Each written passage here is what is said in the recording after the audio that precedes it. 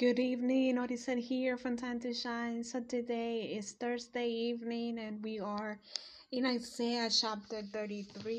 Isaiah chapter 33 only has 24 verses, but it's very beautiful. It's a description of the Jerusalem that is to come. I believe it's what we'll be living, perhaps. And just the beauty of following, doing what's right in the eyes of God, in the eyes of men, and the power of God. So I'm going to read to you a few verses and then I'm going to read quite a few more. So I'm going to start with verse 3. It says, "Your powerful voice makes people run away. Your greatness causes the nations to run away." So we know the strength of God's voice. He spoke to Moses in the burning bush. He spoke to Moses in the up in the mountains and to speak to the people. So we can see that he was a powerful voice. He's strong enough to for us to listen, but mainly to it. I don't know. I would say that he's just strong, very strong. His voice can move, people.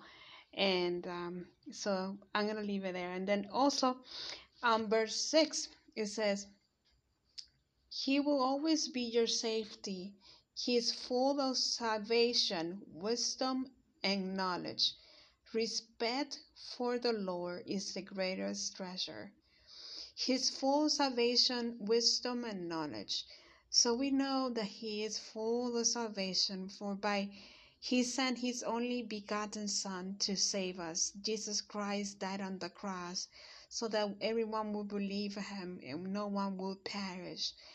And salvation only comes from God, because even Jesus in Matthew 9, Matthew 9, Matthew 9, I will tell you right now.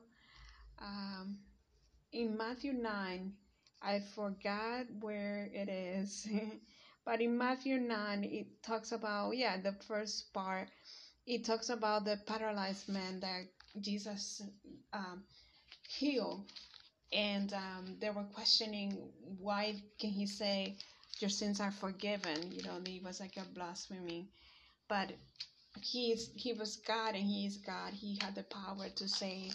He did this also happened in Mark chapter 2 verses 1 through 12. Jesus spoke to the paralyzed man that they brought through the roof, and he forgave his sins. And so he has the power of salvation. So I'm also gonna continue with wisdom. God is Father of wisdom. He's God. And knowledge, he knows us intimately. He knows us all around us. He knows our desires of our hearts.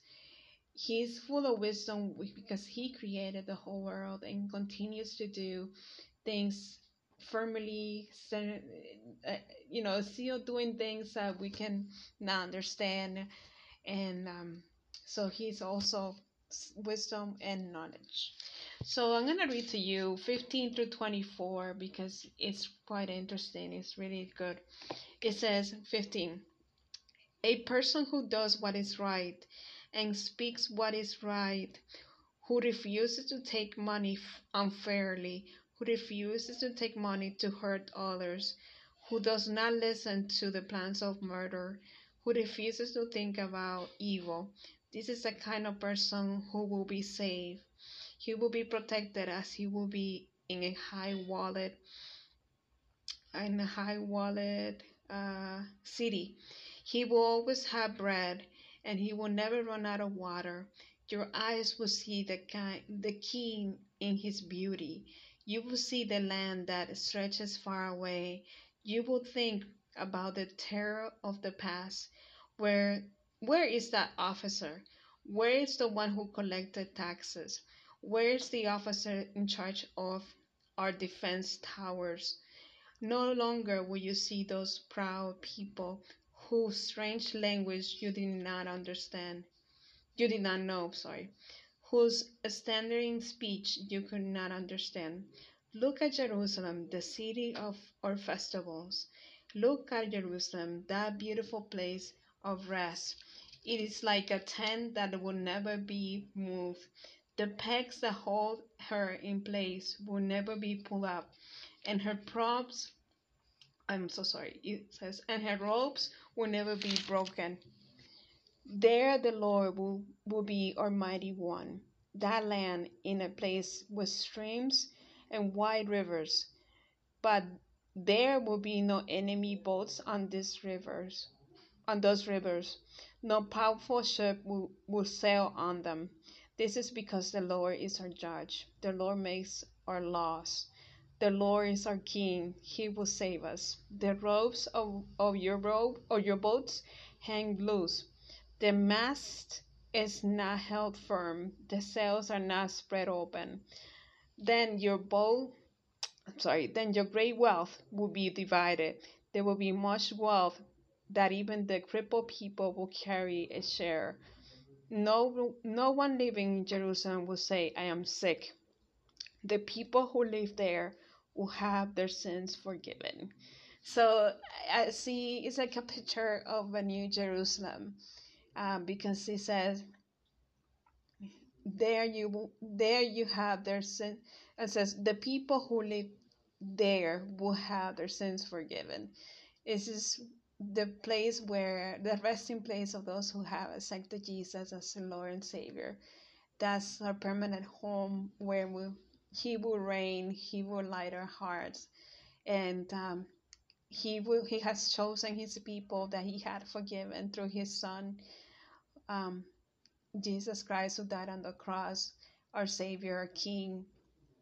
We will not worry about anything like having um, having food or having not having water, or the boats. There will be no enemy boats. Um, there will be the sails will have spread open.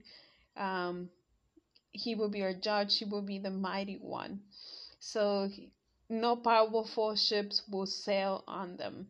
So as you can see, it's the place of safety, the place where the Lord will rule and will reign. It's a new Jerusalem. So I'm gonna leave it there for today. I hope you have some time to read this evening Isaiah chapter 33. It only has 24 verses. It's really nice, and I hope God will show you some good things about it and enlighten yourself with the Word of God. Have a wonderful evening. Have a wonderful Thursday evening. um, thank you so much. Have a good evening. Good night.